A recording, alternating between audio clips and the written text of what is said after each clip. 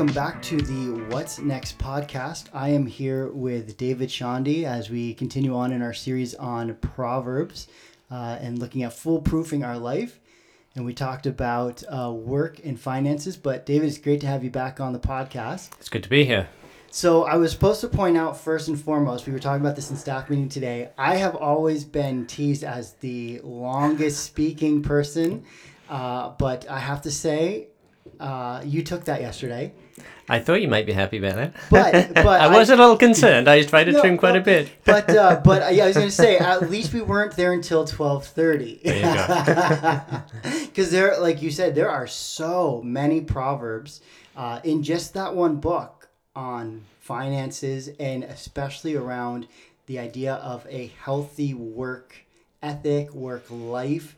And so don't worry, we're not going to take an hour and a half on this podcast either, but there is really a lot to unpack in this book on this. Yeah, and I think there's probably 3 or 4 different topics. We talked about 3 of them, and kind of the economic injustice we didn't tackle, but you could easily have done this in 4 messages for sure. Oh, yeah. And so when you started out yesterday, you alluded to and then talked a little bit about Jesus and the Sermon on the Mount, because we've been out on the hill and kind of the same field speaking to the multitudes and that opportunity there. And something I was thinking about when you talked about that, like you mentioned that Jesus in that sermon talked about finances. And as churches, we tend to shy away from those conversations because it's very personal to people. People don't like us talking about their personal financial life. It feels very intimate and uncomfortable. But when you look at the Sermon on the Mount and you look at many of the writings in the Gospels, Jesus actually talked a lot about finances and work as well. And so I think that's a really interesting place that you started was this Sermon on the Mount, Jesus talking, and how like even Jesus had this great perspective on work ethic and work life and how that impacts our finances. So I really appreciate that you started there, very relatable and very knowledgeable, saying like, we're going to talk about this from Proverbs, but Jesus talked about this too, so it's good for us to talk about this. Yeah, and I think there's a consistency throughout Scripture. You go back to creation where we get Adam and Eve being put in the garden to work, so that principle of work and rest starts there. The wisdom literature kind of reinforces it, and then we see Jesus as the creator and kind of the source of wisdom, reinforcing it in his own teaching. And I just wanted to make sure we understood that continuity, because Jesus talked a lot about practical daily stuff, and the same theme that we see in Proverbs, Jesus kind of clearly reiterated and made it very practical for us that, you know, we have to have our priorities right. And the stuff of this world has to take second place to God. Otherwise, we're misaligned. Yeah, that's so good. And so you started off with the finances, because there's a little less to say about that. And then you got into work ethic. And I think that's good for us to... No, we did it the other way around. Sorry, you did work and then got into finances. Yes. Again, starting with the whole idea, though, of the pinnacle point of this is right living or righteousness. Yes. And we talk about that as being like Jesus and taking it back to that whole aspect of Jesus talked about how do we live a right life. Often challenging wealthy people to give up their finances in demonstration of a healthy life. And so let's just work through the message that you talked about yesterday and just kind of unpack that, because we have an opportunity now to kind of unpack some of those things in that way. So in talking about working, you talked about work hard, don't be lazy. Probably one of my favorite proverbs to quote is not really a kind proverb, but one of my favorite ones to quote is look to the ant, you sluggard. I like that alliteration. Well, not the alliteration, but the playing on those two creatures. But there is a healthy work ethic that comes from Proverbs. And I think we should unpack that a little bit. So do you want to share this a little bit about the key points from your part on work there? Sure. And again, there's so much that we can talk about on this, and I had maybe thought about talking about the ant and the slug. My own experience with ants was getting home from church the previous week and seeing all these ants and flying ants all over my doorstep and had to deal with them because I know they were working hard, but I didn't like what they were doing and where they were doing it. My only experience with slugs is really when my dad always had slug pellets and he always used them because they were always eating something in the garden. So neither of them, in my experience, are kind of helpful helpful. But in the scriptures, it's clearly that, God kind of lifts up ants as someone we should look to, as they just go about their work. They don't need someone telling them, okay, do this, now go do this. They've got this sense of working. And then the sluggard, or the person who is slow moving like a slug, or a lazy person, depending on the translation, is not kind of lifted up very highly. And it's really this, that great illustration or scriptures that comes up, I think, at least a couple of times. A little slumber, a little sleep, a little folding of the hands to rest, and poverty is going to come upon you. And it's really saying, look, think through the consequences of this. And it's really spelling that out. And later in the book of Proverbs, it talks about, I went past this field and everything was broken down. The fences are broken down. It's all overgrown. And it's fairly clear what you're supposed to take away, that if you're not applying yourself and working hard, you're going to see the consequences. So I think in scripture, and I think we see it consistently, it's work hard. We are made to work. God's given us abilities. And if we don't work, Paul says, we shouldn't expect to eat. So we have to kind of provide for ourselves. So, my principles were work hard, don't be lazy, apply ourselves. And we can talk a bit about that in more detail, but then also don't overwork. And I think it's key in Proverbs. It talks a lot about balance. Eat honey because it's good. Don't eat too much because it's going to make you sick. So work hard, but don't overwork, because there's consequences to that too. Yeah, and so two things you've now brought up twice now in our conversation here, and you brought it up yesterday, is going back to that point of creation, where God put Adam and Eve in the garden to work the garden. So often I hear Christians, when they talk about Adam and Eve in the garden, they think that they just kind of like lounged around and sunbathed all the time. But they were actually put there to work the garden. The curse was not that they would work. The curse was that the work was going to become hard, that it would take more to produce what was needed to sustain life.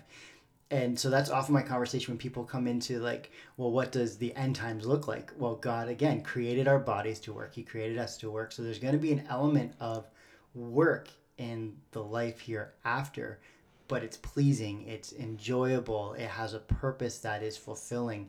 And so what we experience on earth is hard, but it's actually a demonstration and a promise of what's better yet to come. Yeah, and I think I personally have struggled with this at times, and others too, because we want our work to be enjoyable. We want it to be rewarding. We don't want to be stuck in something that's really hard, and yet we also understand, well, God made us to work. We know there was a curse. You're gonna have weeds. You're gonna have to deal with. There's gonna be toil and sweat, and so what's the right balance? Am I in a job that's just under the curse, or I'm in a job that's maybe for other reasons, maybe not the right fit for me, or not the right time for me? But again, I think we've all experienced this.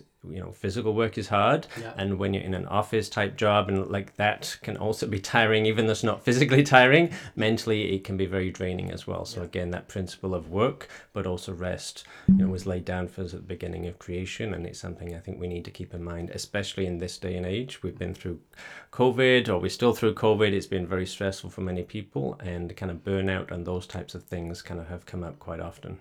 Speaking of rest, you told the story yesterday about you needing to take a break and a staff person asking for you to paint. I will own I was that staff person who asked you to paint. But I do appreciate that you were honest and you had said, like, I just can't do it right now. I'm not in that space. This is a time of rest. And I don't think a lot of people have the wherewithal to notice that, okay, I am approaching a critical point in my health, in my life, that if I don't rest, like you said yesterday, if you don't lay down, I'm going to lay you down, right? Talking about Psalm 23 and the sheep that need to rest. And God tends to take us to that point. And if we don't recognize God's calling us into this cycle of work then rest, and we're just work to work to work, then rest is going to be forced upon us. No, absolutely. And I think I've experienced this in my life, and we need to kind of recognize that. And, I've always had this rule since early on in my career to only work overtime when it's time limited, when there's an end date, because then I know there is a period where that overtime will end, and then I can kind of get some rest and recuperate. But I don't like this open-ended, because that's, I think, where we start to struggle, and that's where we can run into issues, because we just don't realize that we're gonna kind of wear down. And I know I was on a podcast, it was a webinar that I was watching on burnout, and it was saying something that you can go, I think it's like 12 weeks on adrenaline, and then like a couple of weeks afterwards your body just says no and you just shut down. So it like our bodies, and I think people who know more about this have studied this, there are physical limits where we can only take so much. So I think we do really need to be aware of that. And it may not just be work hours, it could just be the stress and the pressures and just the emotional and mental burden and strain of work that can wear us out. It's not always just the hours, but that's obviously often a key part. Yeah, I was actually listening to a Brene Brown podcast on burnout that she did with these two sisters who are doctors who researched and wrote on this, and they talked about it's actually this the body goes into a sick cycle if you go through one of those 12-week adrenaline ones, or even slightly shorter, but it's one of these adrenaline ones. Your body, it pushes off all the sickness. It fights anything that's coming into your system, but then you get to the end and then you're sick because your body just cannot fight anything else off. Fascinating how our bodies are designed to make us rest when we don't want to stop. Absolutely. So that's great. So the key points then here, if you're listening to this and you're like, okay, like they just talked about a lot of things there, getting back to right living looks like a healthy work life that you are diligent when you are called to work, but you also find moments of rest. And if you don't do that well, I've heard people, they try to mix it in, right? Like, well, I'll just kind of do a little bit here and then rest and do a little bit there, but they're not diligent in the work and they're not protective of the rest. Then you end up emotionally, mentally, and sometimes physically working just all the time because you're never actually giving yourself time to, you actually use the word recreate, right? Yes. To create again, to refresh, not just through laying down, but doing something that's enjoyable, that's a part of your passion, a part of your interest, that's not work.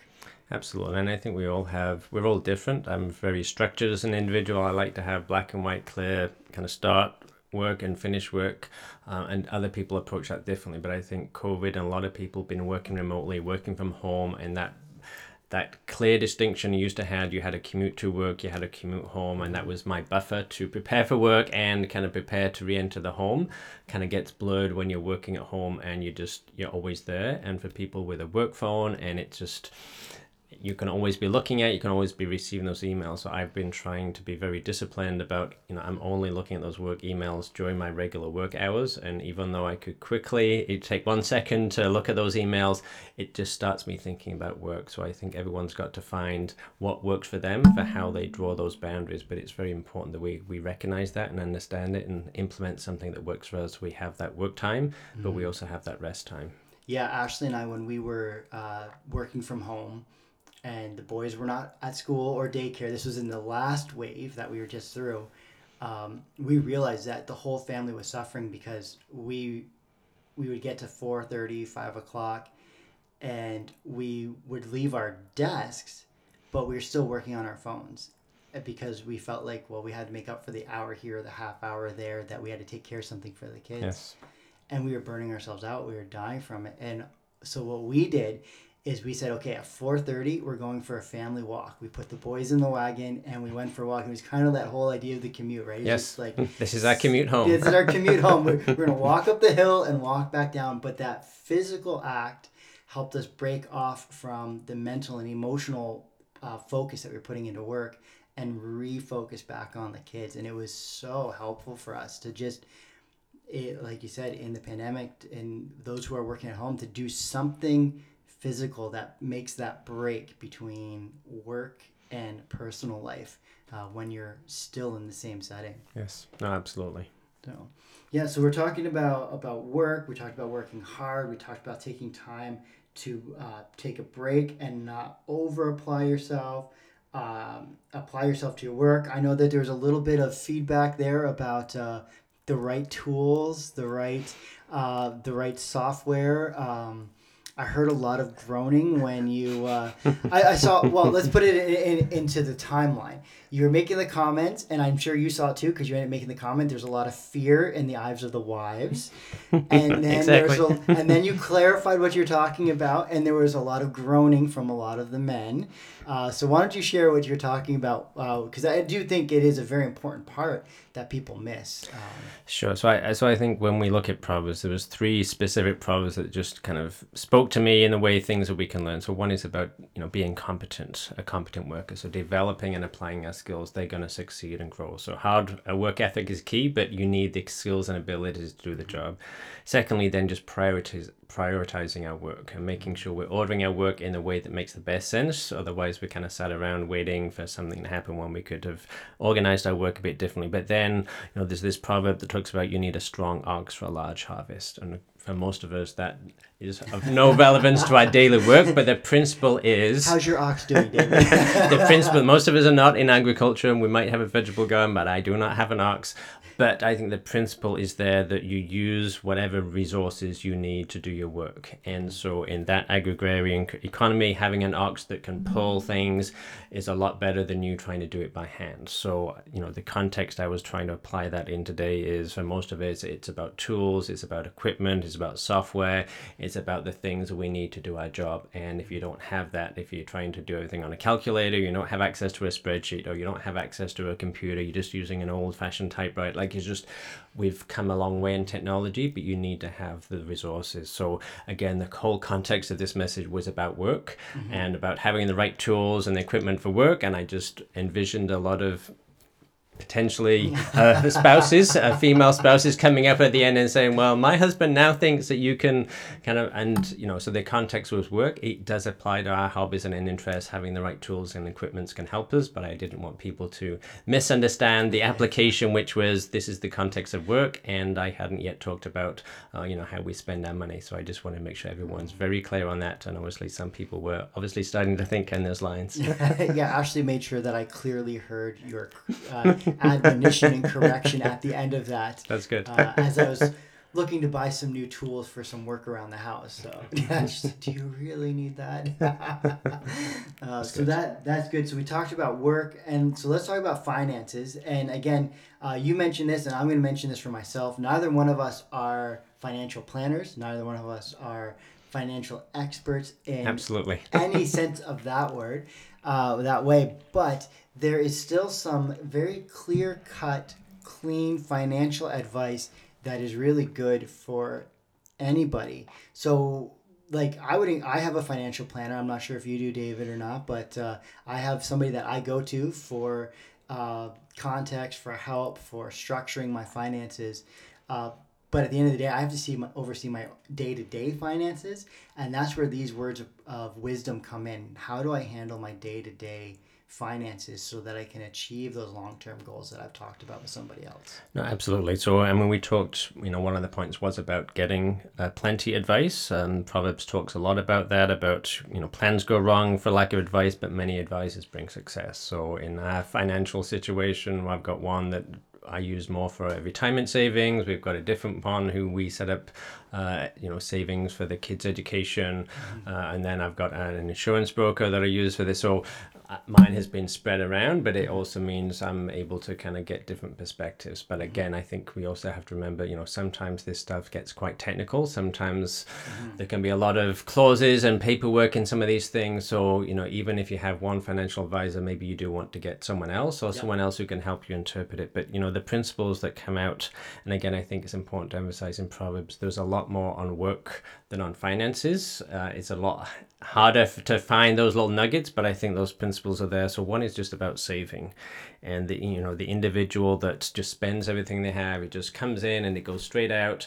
And, probably saying, that is not very wise. And if you have something stored up and, there's lots of reasons to save. And I talked really about just having that precautionary saving, having that extra money in the bank just for that unexpected. And then you're not suddenly struggling, well, how am I going to replace this? Or where am I going to get the money for that?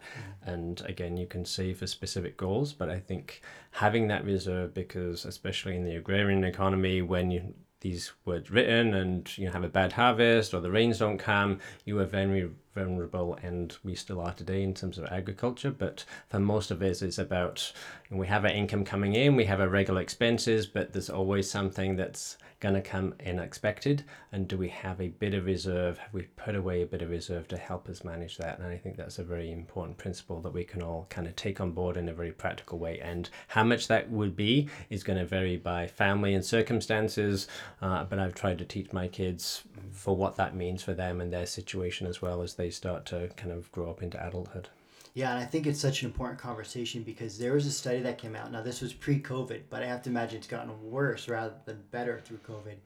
That I think it was over 80% of Canadians live paycheck to paycheck and have, I think the average Canadian, when you take all of the credit card debt and then all those who don't have credit card debt, and you average out the median across all Canadians, the average Canadian is $13,000 in debt. So we are not good in our culture at saving. We spend before we have. And then that adds a lot of stress into our lives around how am I going to afford food or housing or anything like that. And you addressed that yesterday, like what's the good of owning a house that you can't eat? Yes, exactly. And again, I didn't specifically talk about budgeting. Anyone who's been to any financial planning sessions or talk to anyone, that's usually the first thing they talk about. That you need to have a budget. You need to know where your money is going, where your money is coming from, and where it's going, and you have a plan to spend that. And as part of that plan, we really need to think about, do we have some savings, and are we saving for retirement? Are we saving because we want to go on vacation? Do we have a big purchase or something we want to need or for our education? So thinking that through. And yes, we talked about debts, and we might talk about that in a moment, but there's times when we need to go into debt, but we still have to make sure that we have that money there. But I think most of us face unexpected consequences and things that happen, and we had a washer that broke unexpectedly. It was not part of the plan. It's only 5 years old. It wasn't expected to go, but that's not cheap, and it's something we need to replace. So having some money in hand just makes that a lot easier than, okay, what are we going to do now for weeks or months when we don't have the resources to replace whatever's just broken, for example. Yeah, I know when you mentioned your refrigerator, Ashley and I are the same way. We have an emergency fund that we have. And when we bought our house, everything looked pretty good. And then in 3 months, we lost our washer, our dryer, our fridge, and our dishwasher. All 4 appliances died within 2 months. So within 3 months, we did our dishes by hand for a while, but within 3 months, we knew we needed to replace everything. So we had to really dip into our emergency fund because we were not expecting to lose 4 appliances in 2 months.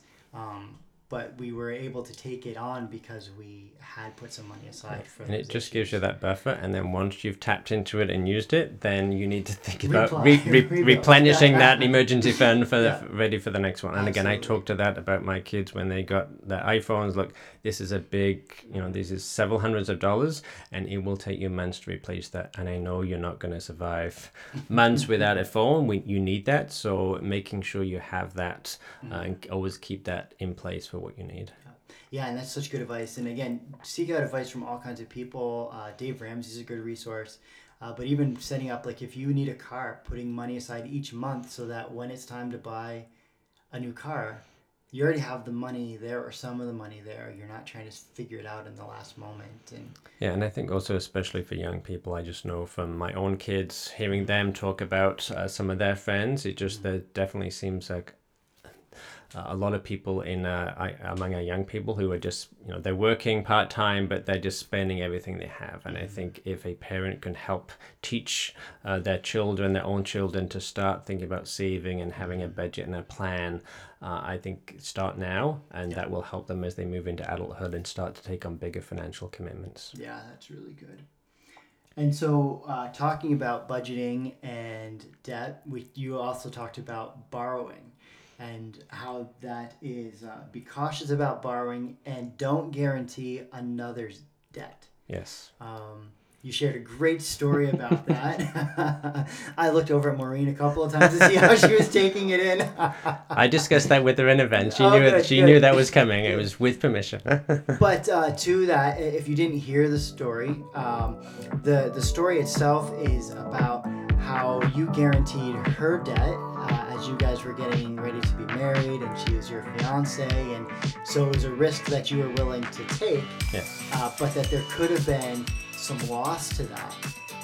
And I was actually, as you were sharing that, I was reflecting one of my close friends. He's actually one of my closest friends, and he's also my accountant. He did that. He secured his fiance's debt, and then as soon as it was paid off, she cheated on him and left him. And the damage that did was devastating for him, right? To be betrayed because Yes. there was a financial investment that demonstrated his personal commitment to the relationship. No, exactly. And, when I was looking at this proverb, and I'm not quite sure, I know it happens in the financial world. There's people who they guarantee other people's loans, and it's all financial organizations, our governments are doing it.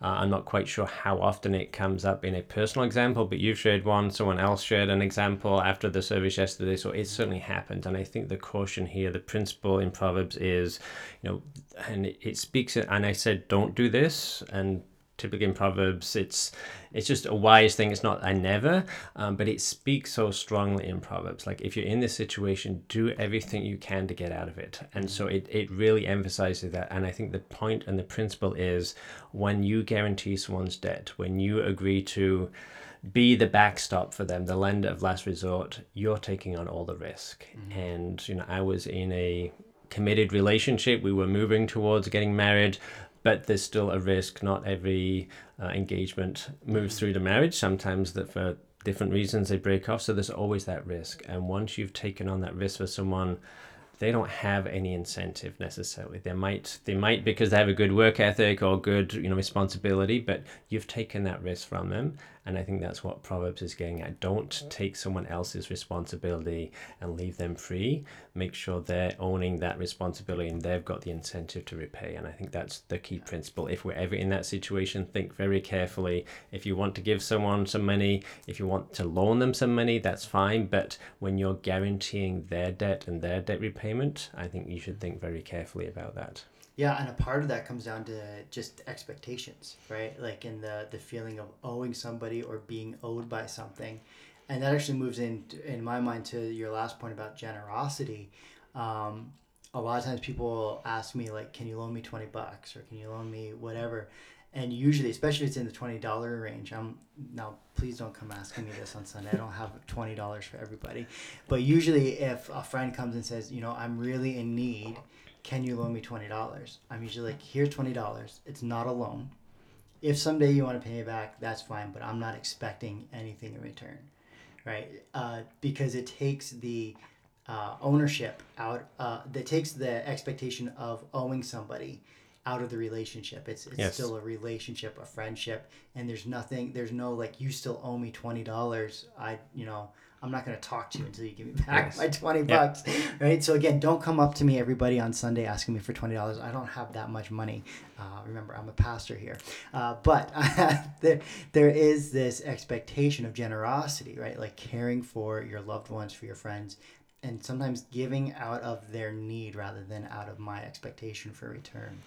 Yeah, and there's another proverb. I didn't refer to it on Sunday, but if someone comes and asks you and you have it, don't say, "Oh, come back tomorrow, I'll give it to you then." It's this expectation that if you are in a position to help, and we see this in Jesus' teaching, we see it in other New Testament writings, that if you have the resources and see someone in need, there's an expectation upon you to help. And in the Old Testament, there's a lot of things around. There was more formal arrangements there, that you had requirements to lend, and even though there was a debt forgiveness period set in, you couldn't say, well, but that debt's going to get forgiven next year, I'm not going to lend because there's no way you're going to pay me back in time. There was an expectation you lend, and you lend willingly, so you give and you give freely. So this sense of, again, it comes back to the main point about, where is money in our life? And if it's such an important thing to us and we're not willing to acknowledge God, and we're not really willing to think about other people, that we're too tight-fisted and too tight-handed, God really speaks about, look, you are my agent here to be able to help someone else. And the proverb that I referenced talked about if you help the poor, you are lending for the Lord, like you're being the Lord's banker. I loved when you said that yesterday. And We're you the are Lord's kind bank. of you are then being employed by Him to help reach, so He can help other people who have that need. So I think it's that cooperation with God, that we are here on earth to help each other, and God works through people to minister to other people. He's not just sending them a $20 bill through Interact from heaven, right? It's coming through someone else. Yeah, and I really appreciated when you brought it down to that yesterday, that the expectation, the onus of how God distributes His wealth to the people on this earth is through His followers.